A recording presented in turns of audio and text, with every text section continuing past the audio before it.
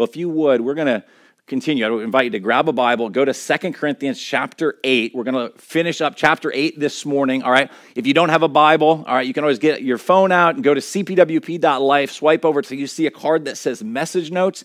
Any of the slides that I'll put up this morning will be there, as well as the text. And I want to just take a moment to go ahead and read this as we conclude chapter 8, all right? And so there's some context here.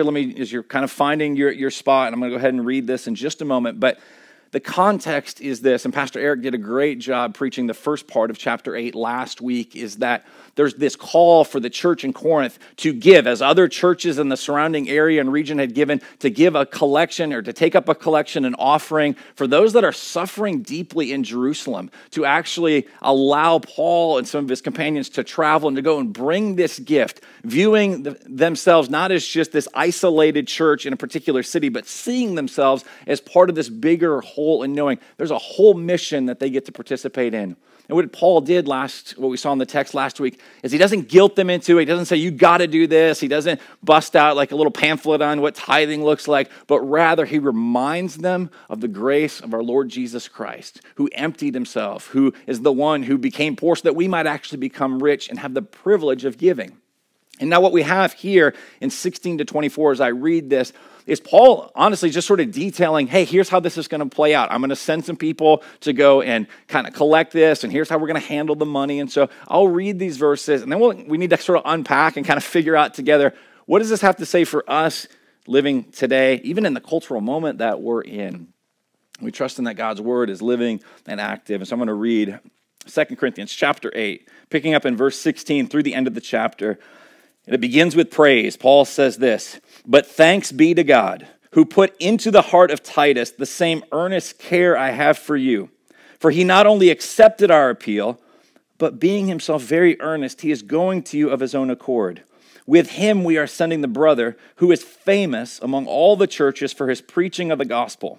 And not only that, but he has been appointed by the churches to travel with us as we carry out this act of grace that is being ministered by us, for the glory of the Lord himself and to show our goodwill." Verse 20, "We take this course that no one should blame us about this generous gift that is being administered by us. For we aim at what is honorable, not only in the Lord's sight, but also in the sight of man. And with them we are sending our brother, whom we have often tested and found earnest in many matters, but who is now more earnest than ever because of his great confidence in you. As for Titus, he is my partner and fellow worker for your benefit. And as for our brothers, they are messengers of the churches, the glory of Christ. So give proof before the churches of your love and of our boasting about you to these men." We want to ask God's Spirit to be present here with us, and that he might teach us, that he might use this word that is living and active to illuminate our hearts, our minds, that it might bring transformation. So wherever you're at, as I put these words up on the screen, will you pray aloud with me this prayer? "Guide us, O God, by your word and Holy Spirit, that in your light we may see light, in your truth find freedom, and in your will discover peace through Christ our Lord. Amen." Now, I want to be honest with you, as I got into this text this week and sort of prepping for it, and even knowing a few weeks ago, like this particular passage was coming up as we sort of laid out kind of a breakdown of how we're going to work our way through this great letter. I'll be honest, I was not just giddy with excitement about these particular verses, all right? Like I literally reminding myself, all scripture's breathed out by God. There's something in here. But at first glance, it kind of just looks like, I don't know if you felt this as I was reading it, but it's like, okay, there's this beautiful stuff at the start of chapter 8, and we're going to get into this amazing stuff as we get into chapter 9. And this seemed like a little bit of just detail on like, okay, well, here's how to collect an offering, and here's how policies and procedures, and we'll make sure it doesn't get lost, and we'll make sure that a group of people's handling it. And that's good and right, and we need to grow in those. It reminded me of the early days of Crosspoint. It literally was, we were a few months old, all right? And we had our Sunday morning gathering, as we would gather in person back in the day, right? And had this gathering, and I remember being very nervous. I'm a little nervous usually before I get up to teach, but this was particularly so because it was the first Sunday I was actually going to address generosity, giving, tithing, all of that stuff. I was like, I don't know how this is going to be received, and I remember even preaching a bit out of 2 Corinthians chapter 8, some of the verses we looked at last week. I remember getting up, and I remember proclaiming this and calling people and talking about the joy and sacrificial generosity in giving, all right? And then we got done with the service, and we were kind of, a few of us that were there, kind of some volunteers and people just kind of packing everything up. And I remember looking around, and a question popped up like, hey, after this big call, right, to give, and just wondering how the Lord was going to work through the kind of the first time we'd addressed this, we're raising support, and we're like calling our people who are new to the church to give. And we had this moment of people looking around like, hey, where are the giving baskets? Where's the offering basket? And we looked all around and realized they were gone, all right? And so we needed a verse like this, all right, to remind us like, hey, policies, procedures, taking care of things. Now, in case you're just worried right now, here's the story resolved, okay? They accidentally got packed up in the trailer. When we unpack next week, there were the giving baskets and all of that. We've since realized that was God's way of telling us, like, give online, then we don't have to deal with that, all right? But in all seriousness, I look at this text and I'm like, okay, is that it? Like, if there's a committee of people that are handling the finances, like, are these verses just for them? But I think if we press in, we'll realize it's part of a much, much bigger conversation. And so there's this line. It's here kind of in the middle of this passage that I want to call our attention to. And I think everything sort of hinges on this. And Paul said these words, as we carry out this act of grace that is being ministered by us. And when Paul uses that language, here's what I want us to see. Whether it's a group of people who are called to collect an offering and then help transport it to a group of people, to a church in another location, regardless of the specifics, the calling for us as Christians, not just a couple thousand years ago, and not just when we're dealing with the matters of how to handle the church finances, but as we zoom out, we see we are all called to live lives that are this act of grace. That you and I, as Paul reminded us back in 2 Corinthians chapter 5, like we're ambassadors, we're heralds, we're on this mission, we're a sent people, we've been commissioned by King Jesus. And part of the confidence in saying that this is a bigger kind of narrative, a bigger theme we need to pay attention to, is the language I think is very intentional. Paul says this, being ministered by us. Now that exact phrase, the word that's translated ministered, showed up back in chapter 3 of 2 Corinthians, in chapter 3, verse 3, and it uses a different word there, all right? It's administered sometimes or delivered, but the same root word is there, and it's this idea of ministry. And it's about a ministry of the new covenant. That we're these new covenant people. And Paul is talking about the old letter and now this new letter that's being written on hearts. And so what we see here is we're now kind of halfway through chapter 8 is it's this reminder, hey, we have been called to be ministers of grace. That we would engage in acts of grace every single day. So when you woke up this morning, your calling as a follower of Jesus to follow after him, to be closely tethered to him, and to see the places that Jesus wants to go, all right, to advance his church, and that we would follow along and we would seek to be agents of reconciliation and of grace. And in this time, in this place that we're living in, that is so needed. That we as a church might be known as a group of people that are engaged in acts of grace. And so I want to pose this question for a few minutes. We'll look at this. In this text, what does living as acts of grace actually look like? All right?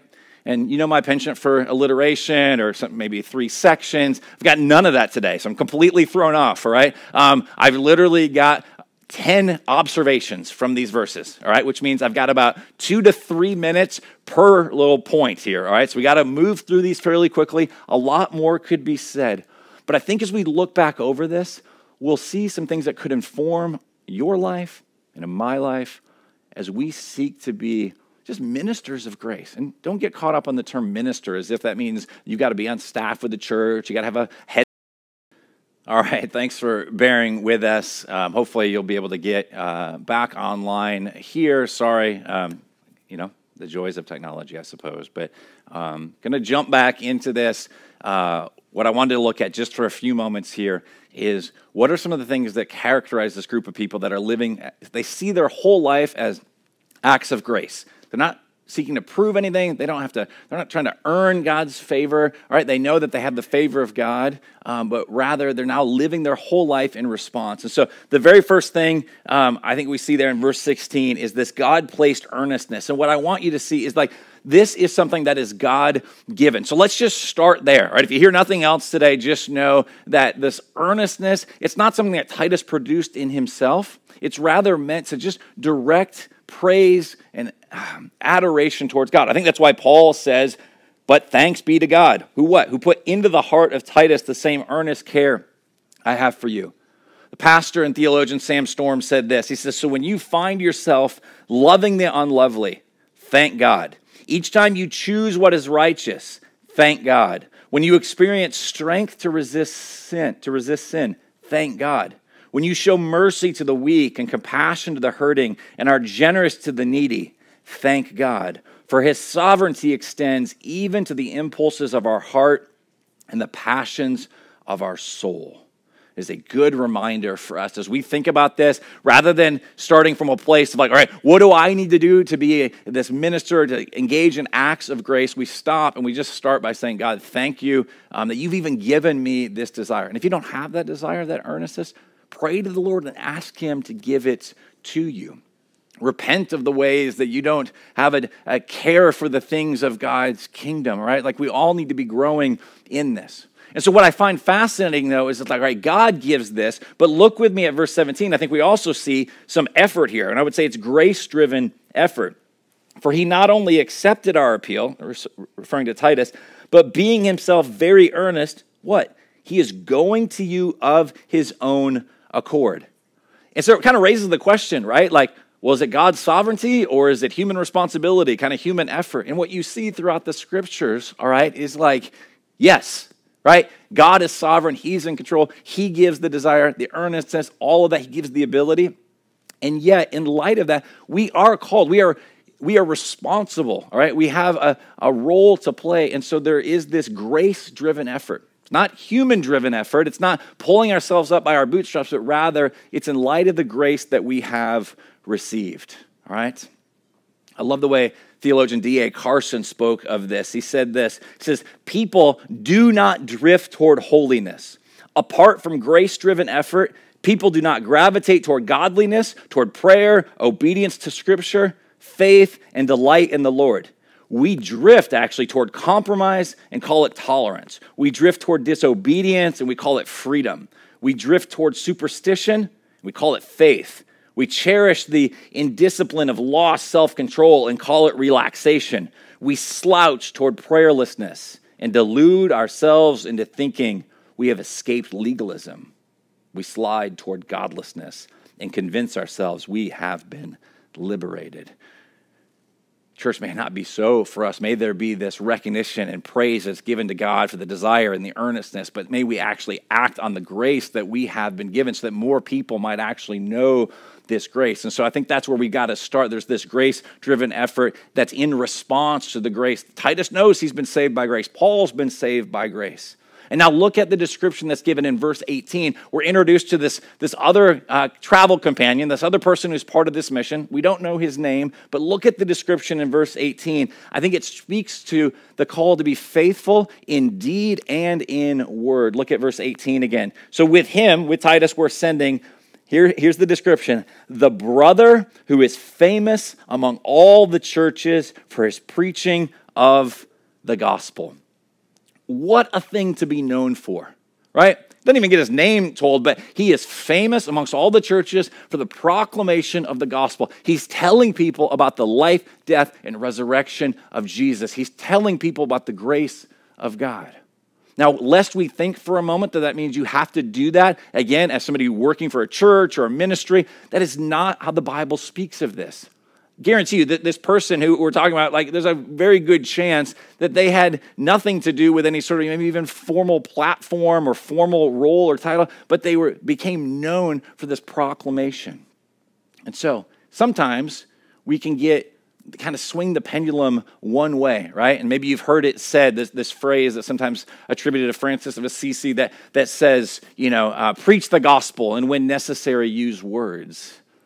But I don't think the Bible actually would reinforce that, all right? Because the idea is, yes, good works. Yes, love and care for people. But there also is this word to be spoken. There is a truth to be proclaimed. People do need to know that they are sinners separated from God, that they're on a path towards judgment and destruction, and God has made a way. Like, those truths need to be communicated. And so I love what 2 Timothy 4, verse 2 says. Preach the word, be ready, in season and out of season, to reprove, to rebuke, to exhort with complete patience and teaching. So it's not this posture of impatience and lording it over people, but rather it's like, hey, can I talk to you about Jesus? Can I speak these truths? That's what it looks like to live a life that is full of acts of grace. And so when we think about deed and word, it's not pick whatever you're better at. The call for a Christian is both of those. Maybe the imagery to think about it is this. Like, have you ever tried riding a bike with only one pedal, right? It doesn't work. Like, think of it as two pedals on a bike that are moving in sync, that they're working together. Deed and word, word and deed. And so that's one of the things that we're seeing about this kind of description of this man who's part of them. Verse 19 speaks then to this reality that these guys are not just setting out like on their own. They're appointed by the churches and they're appointed with other people. So verse 19, there's a group coming together. Not only that, but he has been appointed by the churches to travel with us as we carry out this act of grace that is being ministered by us for the glory of the Lord himself and to show our good will. Let me remind us that we could kind of just move past this. Maybe we miss it in the text, but what's happening here? There's a group of people that are coming together. The Bible knows nothing of this sort of Lone Ranger mentality. And in our day of sort of hyper-individualism, I think even that creeps into the church, and it's like, I want to do mission. I want to figure it out all on my own. Like, I'm going to do this. I'm going to reach this person. I'm going to save the world. And it's like, no. Like, Jesus is the one who saved the world, all right? Solo mission by him in that sense, although Father, Son, Spirit, all right? But we as the church, it's not us just going out on our own. It's always this group of people coming together. Look what Jesus did back in Luke chapter 10. It says, and the Lord appointed 72 others, and he sent them on ahead of him, 2 by 2, and every town and place where he himself was about to go. And he said to them, the harvest is plentiful, but the laborers are few. Therefore pray earnestly to the Lord of the harvest to send out laborers into his harvest. Jesus is gathering a group of people. And he doesn't send them out as isolated individuals. He pairs them up and he sends them out. There is a harvest. Church, there is a harvest right now. And the calling for us is to be engaged in the mission. The particulars might look different. You're probably not being sent this week to go collect an offering. But we are engaged in this act of grace. We get to proclaim the good news of Jesus. We get to love and serve people. What is the grants for good about? What are the things that we're trying to do during this time? Is all a way for us to say, all right, we're not here trying to figure everything out, solve everything, but we want to play our part as faithfully and as fruitfully as we possibly can. And then as verse 19 continues, I read it just a moment ago, there is this focus that is directed towards God. And so as they engage in this mission together, all right, we carry out this act of grace for what? For the glory of the Lord himself. It's not so we would get the accolades, the pats on the back, the likes on social media. It is not to be seen. One of the most profound passages I can think of is when the ministry of John the Baptist begins to start to be sort of eclipsed by the ministry of Jesus. And in John chapter 3, I'll read this verse here in just a moment. But you have John, who people are coming out in droves to see him. I mean, you could say his brand, his platform is building. He's got tons of followers on every social media platform possible if it was in present day, right? Like all of these people. And then in verse 26, we hear these words. Some of John's buddies come to him and they say to John, Rabbi, he who was with you across the Jordan, to whom you bore witness, look, he is baptizing and all are going to him. Now, as we think about being ministers, acts of grace engaged in this, if we lose an upward, a Godward focus, it will bother us. It'll cause angst when we see the Lord blessing the efforts of somebody else to a point where we view it as they're being blessed more than we are. John the Baptist did not have an ineffective ministry. No one could critique him and be like, that dude just sat on the sideline and didn't actually do anything for the kingdom. He was used by God. But ultimately, here's where John landed. He said this just a few verses later. He must increase, but I must decrease. Church, that is our calling, that we would continue to make much of Jesus. And we would celebrate when other people make much of Jesus and there's fruitfulness from that. Because it's not just about this local church, it's about what God is doing literally all around the world. Not just when this pandemic ends, but like right here, right now, in this moment. And we get to play our part, but it's not for our name or your name or the name of Cross Point Winter Park. We need to decrease, and Jesus, needs to increase. All adoration and praise goes to him. Because at the end of the day, I can't save anybody. You can't save anybody, but Jesus can, and he can bring healing and restoration. And then at the end of verse 19, it speaks of this goodwill for the glory of the Lord himself. And it says, and we're doing this to show our goodwill. It's a call for the church to love people that are different than them.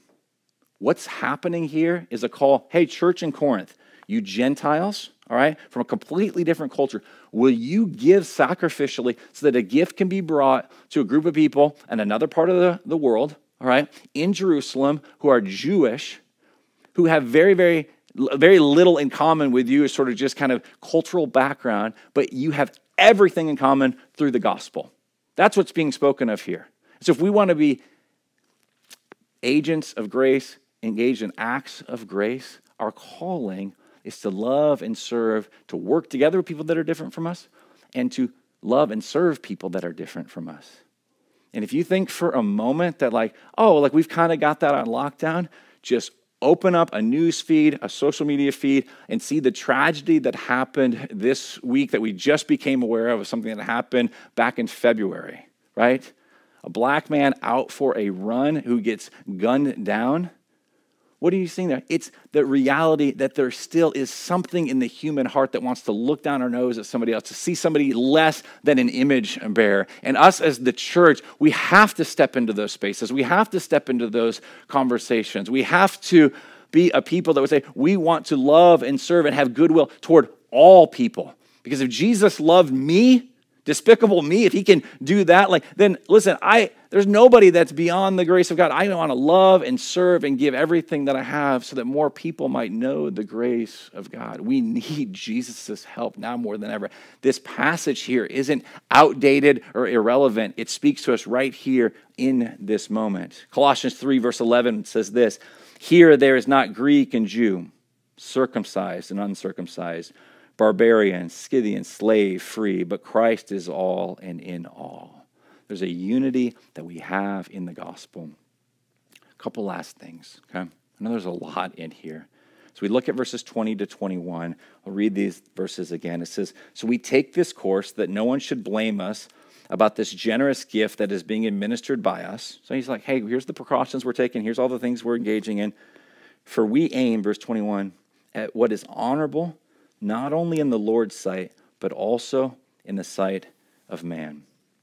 And so there's this call to honor the Lord, to seek to focus on him. But I also would say this, there's this call to be aware of different people, to be socially aware. Paul spoke of this actually back in 2 Corinthians chapter 6, verse 3. He says, we put no obstacle in anyone's way so that no fault may be found with our ministry. So I love that there's a call to honor other people as we engage, or a call to honor the Lord. It says, but also in the sight of man. Doesn't mean we can perfectly figure everything out where people will never be misunderstood. But are you actually paying attention to how you're perceived, that the perception might be reality, all right? And so just stopping for a moment and saying, am I doing anything that's hindering the forward movement of the gospel? And then Paul begins to describe there's one other person that's coming along with them. Verse 22, and with them we are sending our brother, whom we have often tested and found earnest in many matters, but who is now more earnest than ever because of his great confidence in you. Again, we don't know the person's name, but what we know is there's this third person that's going to travel with this group. And it's somebody that's been tested. And so, church, let me encourage us in this. There's a time of testing that is happening right now. There's trials, these difficulties, but the Lord is working in and through them for the advancement of his church, the forward movement of the gospel. that the Lord always uses people, all right, who have been tried and tested. I would say people that have experienced a level of brokenness where we've come to the end of ourselves and we realize how needy we are. And so I think what we have here in this third companion here, this third traveler, this third missionary, is somebody who has been tested.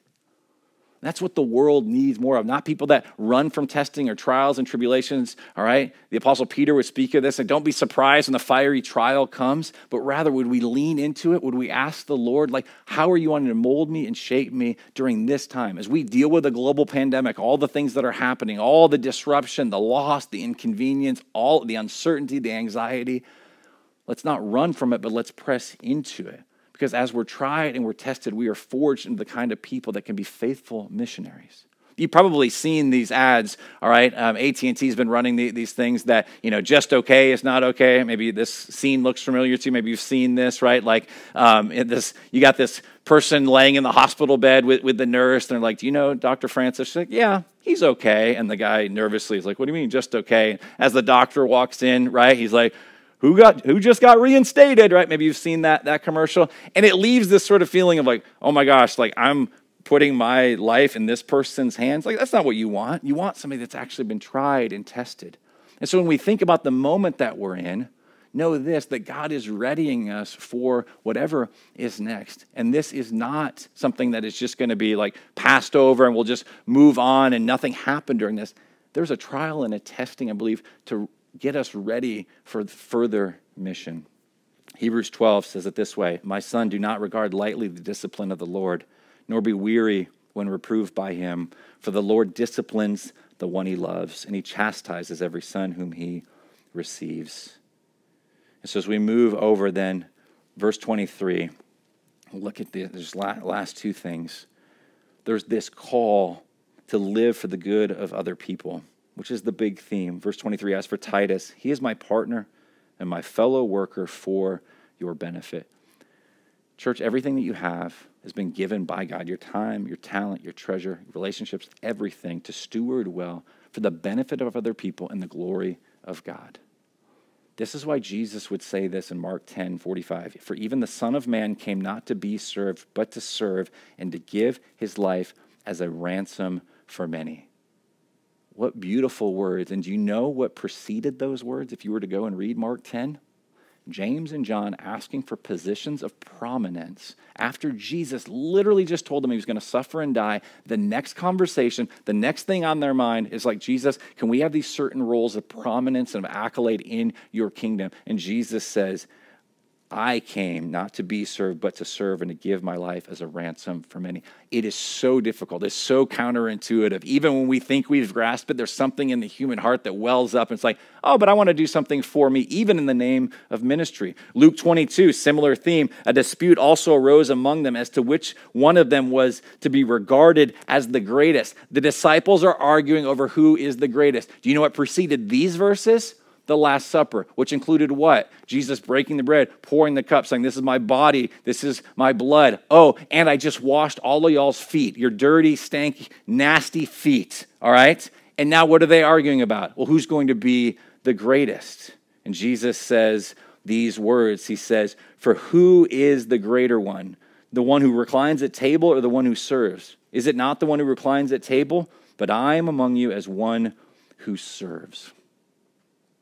That's our calling if we're going to be a church full of acts of grace. We conclude with this in verse 23 as well. It speaks of Titus living for the benefit, and it says, as for our brothers, they are messengers of the church. And then there's this phrase, the glory of Christ. So give proof before the churches of your love and of our boasting about you to these men. The glory of Christ. I don't believe that's speaking of those that are sent. It's speaking of the churches and God's high view of the church. And so if we're going to be faithful, acts of grace, it involves being connected to the body of Christ that is a local church. There's no verse that I can find that says it needs to be Cross Point Winter Park, as much as we'd love to have you. But the calling as a follower of Jesus is to be connected in a local church, to view it as the scriptures speak of, the glory of Christ. But if you're like, well, I've been burned by the church, I got misgivings about the church, I get that. But Jesus died for his church. Jesus hasn't given up on his church. Jesus is using his church to advance the mission. Ephesians 5 speaks of this. Husbands, love your wives, all right, which is an important thing. And what does he tie that to? As Christ loved the church, gave himself up for her, that he might sanctify her, having cleansed her by the washing of water with the word, so that he might present the church to himself in splendor, without spot or wrinkle or any such thing, that she might be holy in and without blemish. That doesn't look like the picture of somebody that's indifferent towards his church, who's given up on his church, or has given up on his bride. Jesus is faithfully pursuing his church. He's purifying us. He's making us more holy, making us into the people we're called to be. And we now get to go out and tell that message and be part of this movement. And the only way that any of this is possible, all right, is we look through this and we maybe get excited about it, but we feel the weight of it. The only way any of this is possible is when we realize, when we think about living our lives in a way that's full of acts of grace, is because of the ultimate act of grace. That's it, right? Like, we can't do this in our own strength. We have to continually go back to the story of Jesus. We have to remember that he was sent on a rescue mission, the ultimate act of grace, the one who poured himself out. It's what we looked at last week in 2 Corinthians chapter 8. We looked at the one who, it tells us that for our sake he became poor, so that you by his poverty might become rich. Do you know that Jesus? Have you embraced that Jesus? Are you walking with that Jesus? Are you experiencing his ongoing grace? Church, we need to be confronted by the living Jesus in the same way the disciples were just after the resurrection. In John 20, it says, on the evening of that day, the first day of the week, the doors being locked where the disciples were for fear of the Jews, Jesus came and stood among them, and he said to them, peace be with you. And when he had said this, he showed them his hands and his side. Then the disciples were glad when they saw the Lord. And Jesus said to them again, peace be with you. As the Father has sent me, even so I am sending you. That greeting of peace is not just a hello, hey, how you doing? When he says peace be with you, it's because he earned that peace.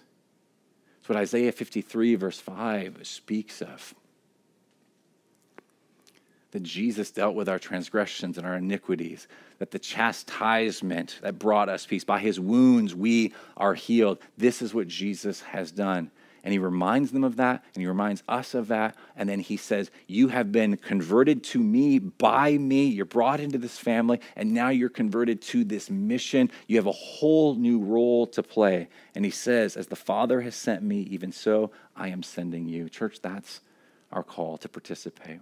So let me pray for us now, and we're going to continue. We'll close out our service by worshiping Jesus through song. But let me pray for us that we would be the kind of people that would embody these acts of grace, that we would live in glad response to the grace that we have received. Let's pray.